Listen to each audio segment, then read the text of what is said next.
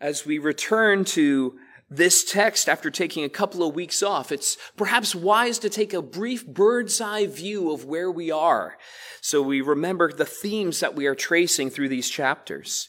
Because chapters 8 and 9 of the Gospel according to Matthew have a large focus on the healings of Jesus and the authority he is displaying through these healings that he is doing and these miracles that he's accomplished.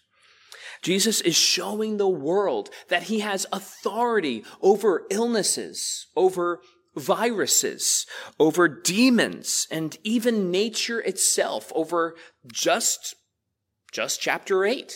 And as we come into chapter 9, we're going to see him continuing to establish his authority by showing he has the authority to forgive sins, which, as we'll see by the end of this passage, that's the highest claim to authority somebody could make. We'll unpack what that means in just a minute. But let's begin our examination of the text. Verse 1 says, "And getting into a boat, he crossed over and came to his own city." Now, of course, Jesus' own city at this time was Capernaum.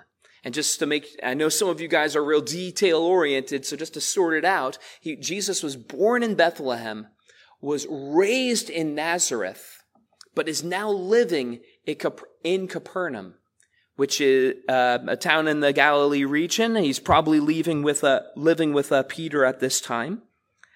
And so, hope that straightens some things out for you. So as Jesus is returning from his missions trip to the Gadarene region, which we discussed about last time with the two men who were demon-possessed on the other side, as he comes back here, he left big crowds at the end when he left for the Gadarene region, and it seems like many of them were waiting for him when he returned, because in the parallel text where this account is also listed in Mark chapter 2, where in there it says, "Many were gathered together so that there was no more room, not even at the door," during this incident that we're reading in Matthew. So you can just picture this house being completely full, bursting with people as these events unfold. And the story really begins to pick up, though, in verse 2, where it says, "And behold, some people brought to him a paralytic lying on a bed. And when Jesus saw their faith, he said to the paralytic, 'Take heart, my son, your sins are forgiven.'" When Jesus saw whose faith? Whose faith did he see? Whose faith was he marveling at? It wasn't the paralytic. Exactly. The people who brought him. The man's friends who brought the paralytic to him. He was marveling at their faith. You know, this is not a testimony necessarily of this man's great faith, but the testimony of his friends who faithfully brought him to Jesus and the great lengths that they went to. It's interesting because Jesus heals people who have great faith, people who have little faith, people who have no perceptible faith. We don't hear from this man. He doesn't say a word in this passage. And he even healed a dead man in John chapter 11. So it's always interesting to me that people try to make your faith the secret ingredient to receiving healings from above. You'll hear this in many churches, and it's so incorrect. Because the only magic ingredient, the only common denominator in all of Jesus' healings is Jesus. You can't credit Lazarus for his healing. He was dead. He contributed nothing. He was merely the recipient of God's grace that was poured out on him through that miracle. So the lesson here, pay attention to this, guys, is not, have great faith and receive your healing this morning, as some charlatans do. But it's take your faith and take your need, whatever it is, and bring it to the right person. Bring it to Jesus. That's our lesson. We too ought to be bringing our friends to Jesus, shouldn't we? And granted, we can't physically drag somebody to Jesus anymore and physically lay them at his feet, but there are ways that we can do that in a very meaningful way. It can sometimes sound like this. Hey, I know all that you're going through so much right now. I see what you've been going through. Why don't you come to church with me this Sunday? I think you could use some encouragement. And I could use the company too. How far would that go with some of our friends and family? Especially those going through some rough times. We could all use some encouragement this season, and we're not going to get it from the news. But that being said, even if they don't come, you can bring them to Jesus anyway just through prayer. We talked about this a few weeks ago, that when we pray, we take whatever our need is and we place it at the feet of Jesus. So when we pray for our friends and our family members, whatever situation we are going through, in a very meaningful way, we're doing exactly what these men did in this text. That ought to encourage us and remind us of the need that we have to pray. It's the best thing we can do for our loved ones. But returning to the main point, to our text this morning, we're given a hint of how severe this man's condition was because of how he arrived. He didn't exactly stumble his way into the door, did he? No, he had to be carried in by his friends. And we get another hint because he never speaks in this passage. Some people have speculated perhaps he was unable to speak because the paralysis was that severe.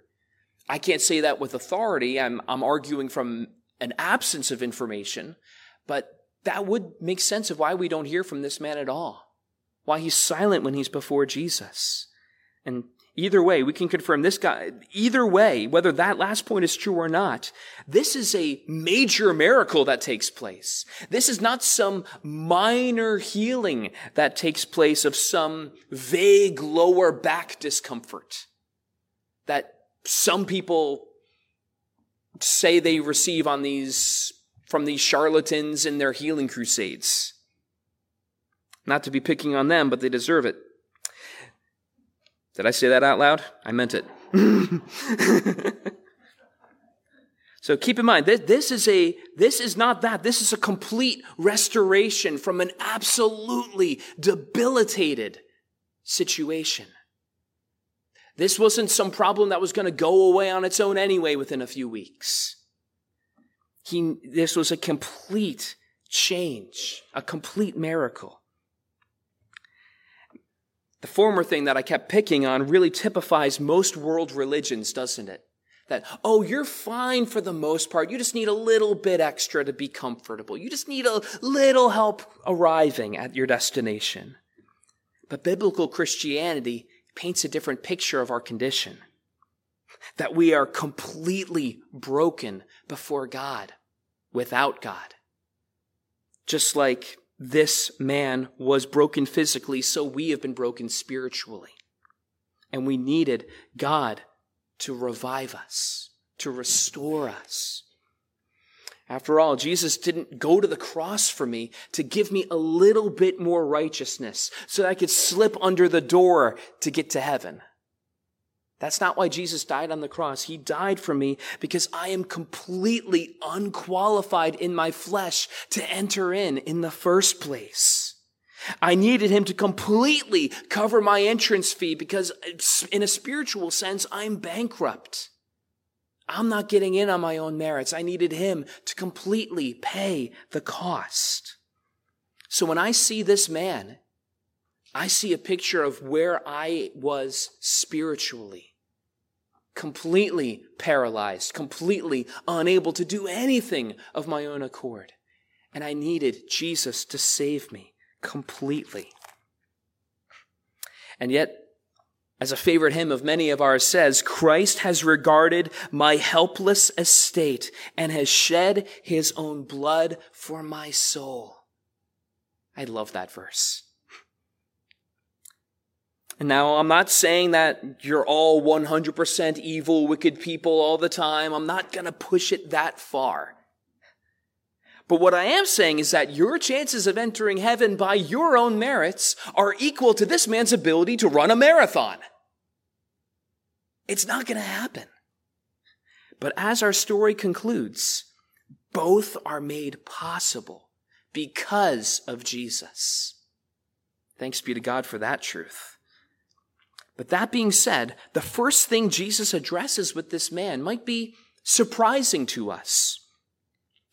In that passage in Mark chapter 2, we are informed that this is the same narrative where the friends actually had to make a hole in the ceiling and lower the man down because of all that crowding we were talking about before. And after this great lengths they bring to bring this man to the roof and through the roof and down at the feet of Jesus for what we assume is to heal him of his paralysis. After all of that, the first thing Jesus addresses is his sin. Interesting. It says in the text, "Take heart, my son, your sins are forgiven." Why did he start with his sins? Many of you guys know by now, my wife is a nurse, and she'll sometimes tell me a story about when she had to triage a patient. Which, well, what does that mean? It means basically prioritizing what needs to be handled first. You don't stitch up a guy's leg if there's 3 things wrong with him. You don't stitch up a guy's leg if he had a heart attack. You start with the thing that's going to kill him, and then you work your way to the other things. And Jesus here, perhaps, in fact, I think he very much is rightfully triaging this man. It's interesting that Jesus didn't start with the very reason why they brought him to Jesus in the first place. Because Jesus knows what's really wrong with this man beyond what they can see. Because this was the top priority with Jesus, starting with his sin and dealing with that. The top priority to Jesus isn't always our top priority either, is it? Maybe that's some of us this morning. Maybe you came to church this morning because you needed hope. Maybe you got an unwanted diagnosis this week for yourself or for a family member. Maybe you have a financial problem, a marital problem, or something else. And you came to church hoping that this Jesus guy had something to offer you, something to help you into your situation. And you come here and this preacher guy is telling you need to start with your what? Your sin? That's the first thing we need to deal with? Well, yes. Because you could be completely paralyzed as this man was, perhaps not even be able to speak, and still sin is the biggest problem in your life. Because all of your other problems are temporary. Your health, your relationships, your finances, none of those things are going to last forever. But if you don't deal with your problem of sin on this side of eternity, you have an eternal problem on your hands. Our problem is we don't view sin the same way God views sin, do we? Too often we make the mistake of comparing our sins to each other, don't we? Saying, I'm not that bad. I don't do this, that, or the other thing. I'm not such and such another person. I'm not one of those really ungodly people. Why do we compare ourselves with each other? We need to compare ourselves to the sinless, holy, and perfect God to get a real perspective on how bad our sin really is. Because let me put this in a different way. Let's say I were to compare myself to Michael Phelps, the great American swimmer, and we were to have a race, but a special kind. We're going to race not across an Olympic-sized pool. We're going to swim across the Atlantic Ocean. Yeah, he's going to start off a lot faster than me, and he's going to get a lot further than me compared to how I'm doing. Because I'm only making it a few hundred feet out there before I drown.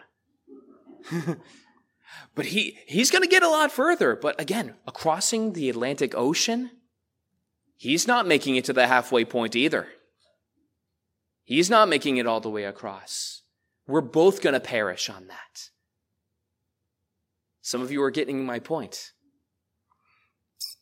Yeah, it looks like he's going to get a lot further, but it makes no sense judging each other because my sin might be more socially acceptable than someone else's, or perhaps the other way around. I don't know. I don't know your circumstance, but we are all equally condemned by our sin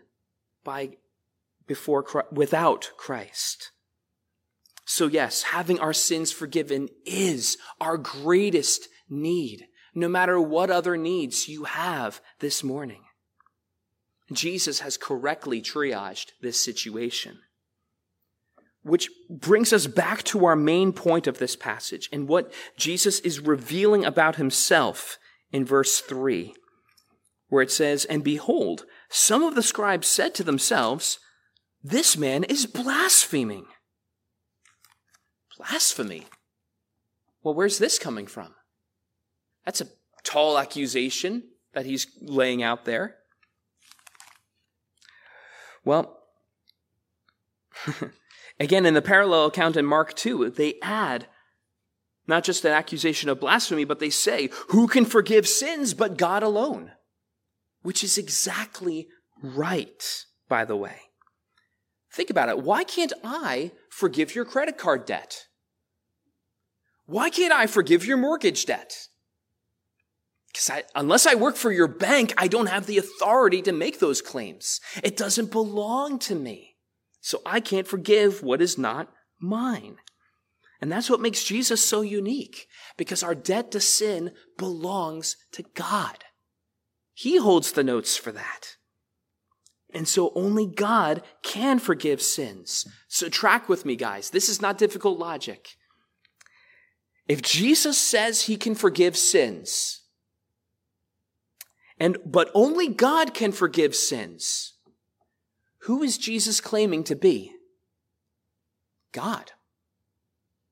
If he claims he can forgive sins, something only God can do, Jesus is claiming to be God right here in this passage.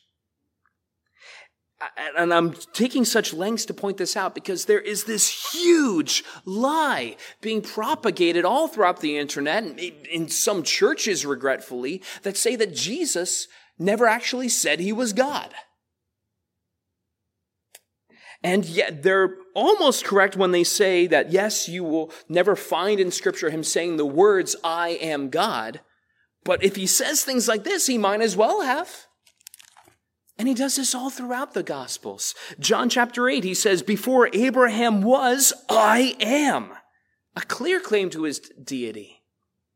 And in case anybody thinks that wasn't clear enough, what did the people do? They all picked up rocks and went to stone him for blasphemy. That's all the evidence you need.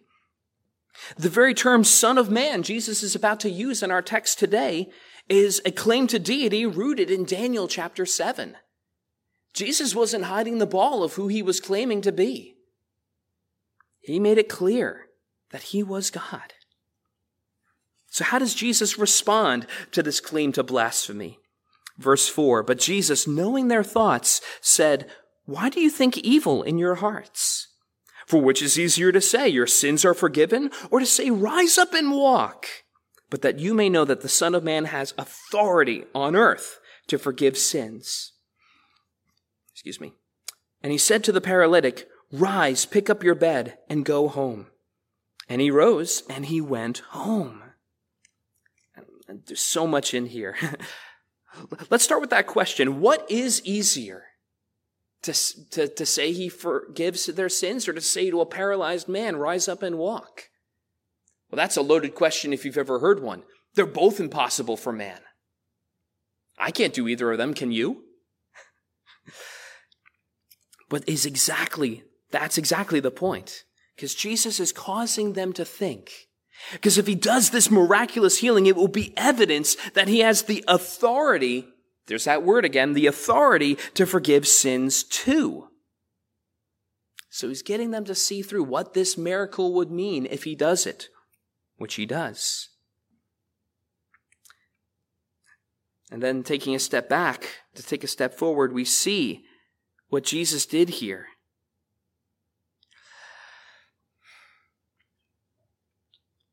You know, it's interesting to me that Jesus just had to say a word to heal this man in the end.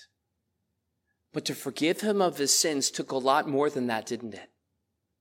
He just had to say a word to restore his body. He had to go to the cross to restore his soul. So I think the answer implied is that forgiveness of sins was a lot bigger of a miracle, a lot greater of an act to accomplish that. And so by doing this miracle, he showed that he had that authority and that he was able to forgive him, that this was not a illegitimate just saying words, but proof that he had the authority to do so and the authority to forgive sins as well. There's a lot happening here. But as we draw towards our conclusion today, what was the reaction of the people to this incredible miracle?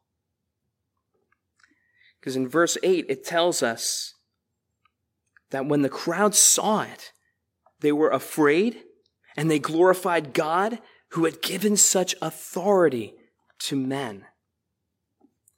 They were filled with fear, my translation says. Yours might say marveled or were filled with awe. And believe it or not, those are all legitimate translations.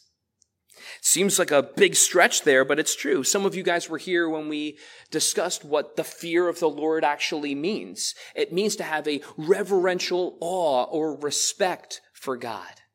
It doesn't actually mean to be terrified of God. There's a huge difference there. So when you see words like marveled or filled with awe, we're hinting at the same thing here.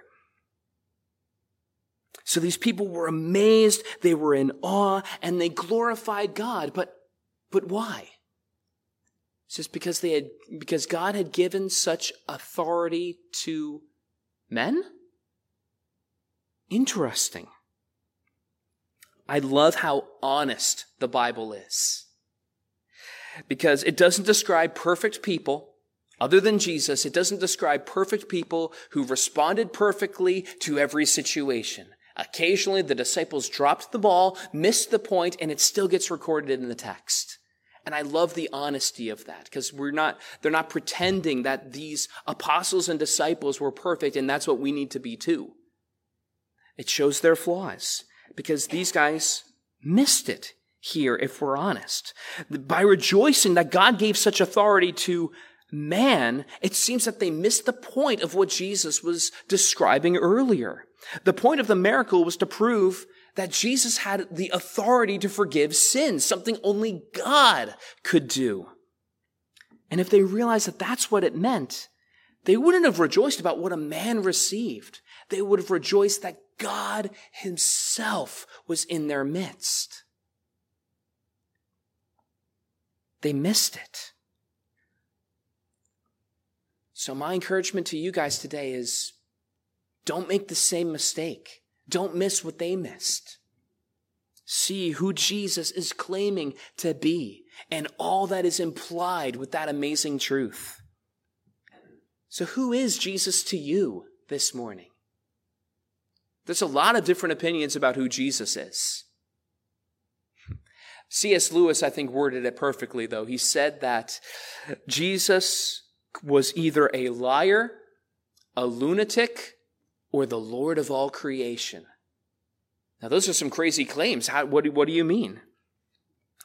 Well, some people want to make a fourth option, that Jesus was a great moral teacher. He came to show us how to live, and that's why he came, to give us the golden rule and for us to follow that as our model. That's why Jesus came.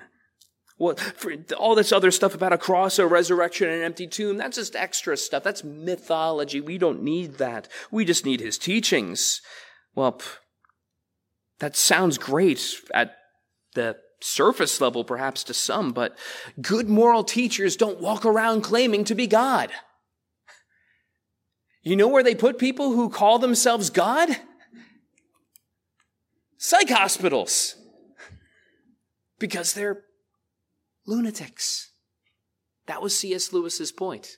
Not politically correct to use that language today, but that was what he said. Well, maybe Jesus didn't actually mean it. Maybe he lied about his claim to be God. Well, now you have another problem. Your great moral teacher who we're supposed to follow all of his perfect ways was a liar. And that doesn't make sense either. So that's a problem. So even though it's probably what he is most known for today, Jesus has not given us the option to just call him a good moral teacher.